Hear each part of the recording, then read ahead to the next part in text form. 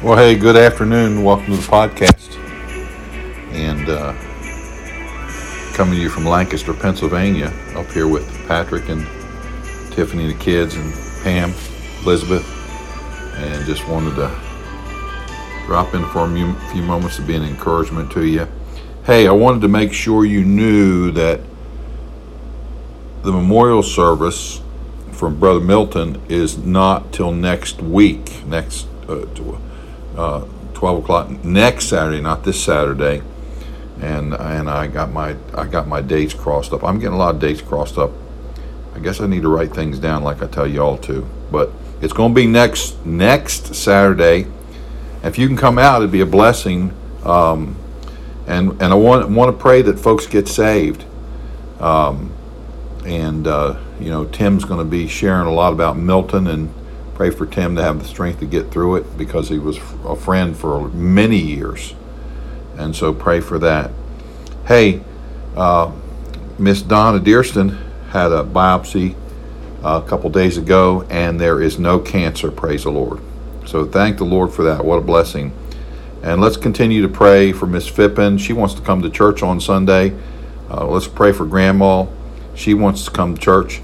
And we got a lot of people that want to come, but they're struggling to come. And you folks out there that don't come, that should come, I want you to, that should convict. That should be conviction right there. Amen.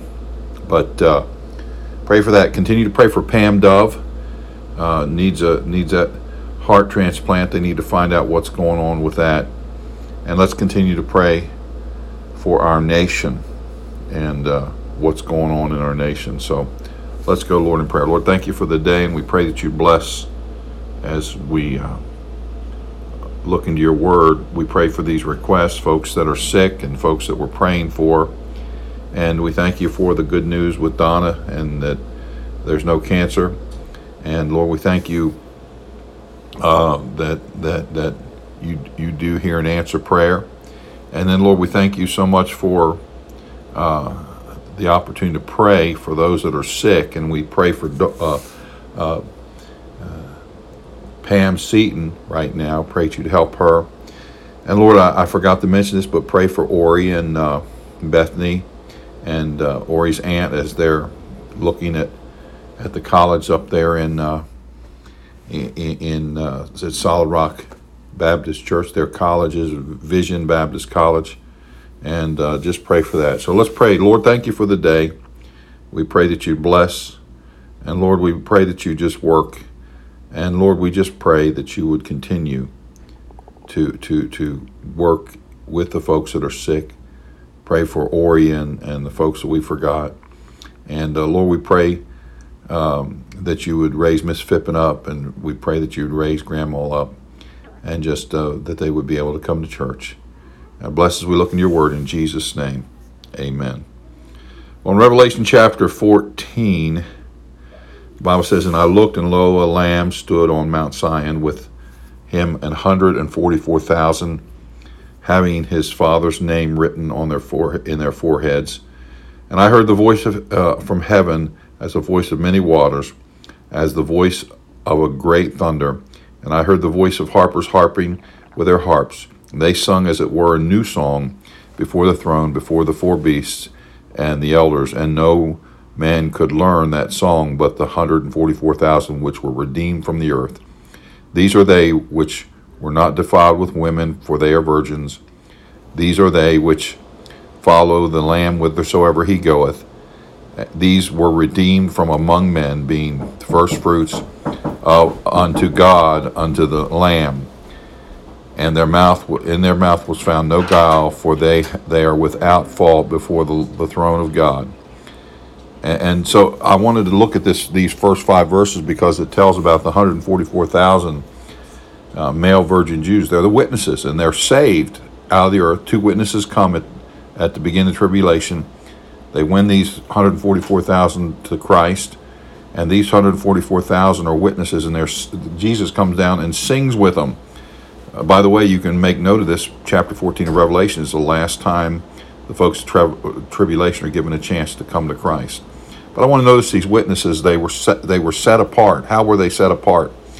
They had They had no guile in their mouth. They followed Jesus. It says, follow the Lamb whithersoever he goeth. And they were redeemed. And folks, that's talking about witnesses in the future. But these are the same type of witnesses we should be. We should follow the Lord wherever he leads. We should have no guile in our mouth. We should be able to sing a new song. Amen? Hey, let's get the witness out. Let's sow the seed as we have opportunity. Take tracts off the track rack. Share your testimony with somebody. Ask somebody if you could pray for them, and just sow the seed. Listen, we don't have to do anything but witness. God takes it from there. Amen? Amen. Well, if you're listening today and you don't know the Lord as personal Savior, I want to tell you, there's 3 things you need to know. Number 1, you're a sinner, for all have sinned and come short of the glory of God, Romans 3:23. Romans chapter 5, verse 12 says, wherefore as by one man sin entered the world, and death by sin, and so death passed upon all men, for that all have sinned. We're all sinners. Number 2, you need to understand this. If you don't know him, that you're condemned. Revelation 20, verse 14, and death and hell were cast in the lake of fire. This is the second death. If there's a second, there has to be a first. The first is physical. The second is eternal. Romans 6:23, the wages of sin is death. So I'm a sinner. I'm condemned. But Romans 5:8 says, but God commendeth his love toward us, and that while we were yet sinners, Christ died for us. Christ died on the cross. He was buried. He rose again the third day. And if you'll believe that, as a sinner condemned, you can call on him right now. How do I do that? Romans chapter 10, 9 and 10 and 13. That if thou shalt confess with thy mouth the Lord Jesus, and shalt believe in thine heart that God hath raised him from the dead, thou shalt be saved. For with the heart man believeth unto righteousness, and with the mouth confession is made unto salvation. For whosoever shall call upon the name of the Lord shall be saved. Would you call on him? I'm going to pray a prayer. And I'm not praying it for you, and I can't pray it for you. This is between you and God. Would you call out to God with a prayer something like this? Dear Lord, I know I'm a sinner, and because of that sin, I'm condemned to hell. But you died for me on the cross. You were buried. You rose again the third day, I believe. Come into my heart and save me. In Jesus' name, amen. Well, if you prayed that prayer, welcome to God's family, and get with us as soon as you can, and let us know that you trusted Christ, and we'll help you with the next steps. Hey, excited about the opportunity to witness. Let's be out there telling others about Christ, sowing the gospel seed. Father, thank you for the day you've given us, and bless the rest of our day, our evening, and our weekend. In Jesus' name, amen. God bless you, and have a good Friday Eve.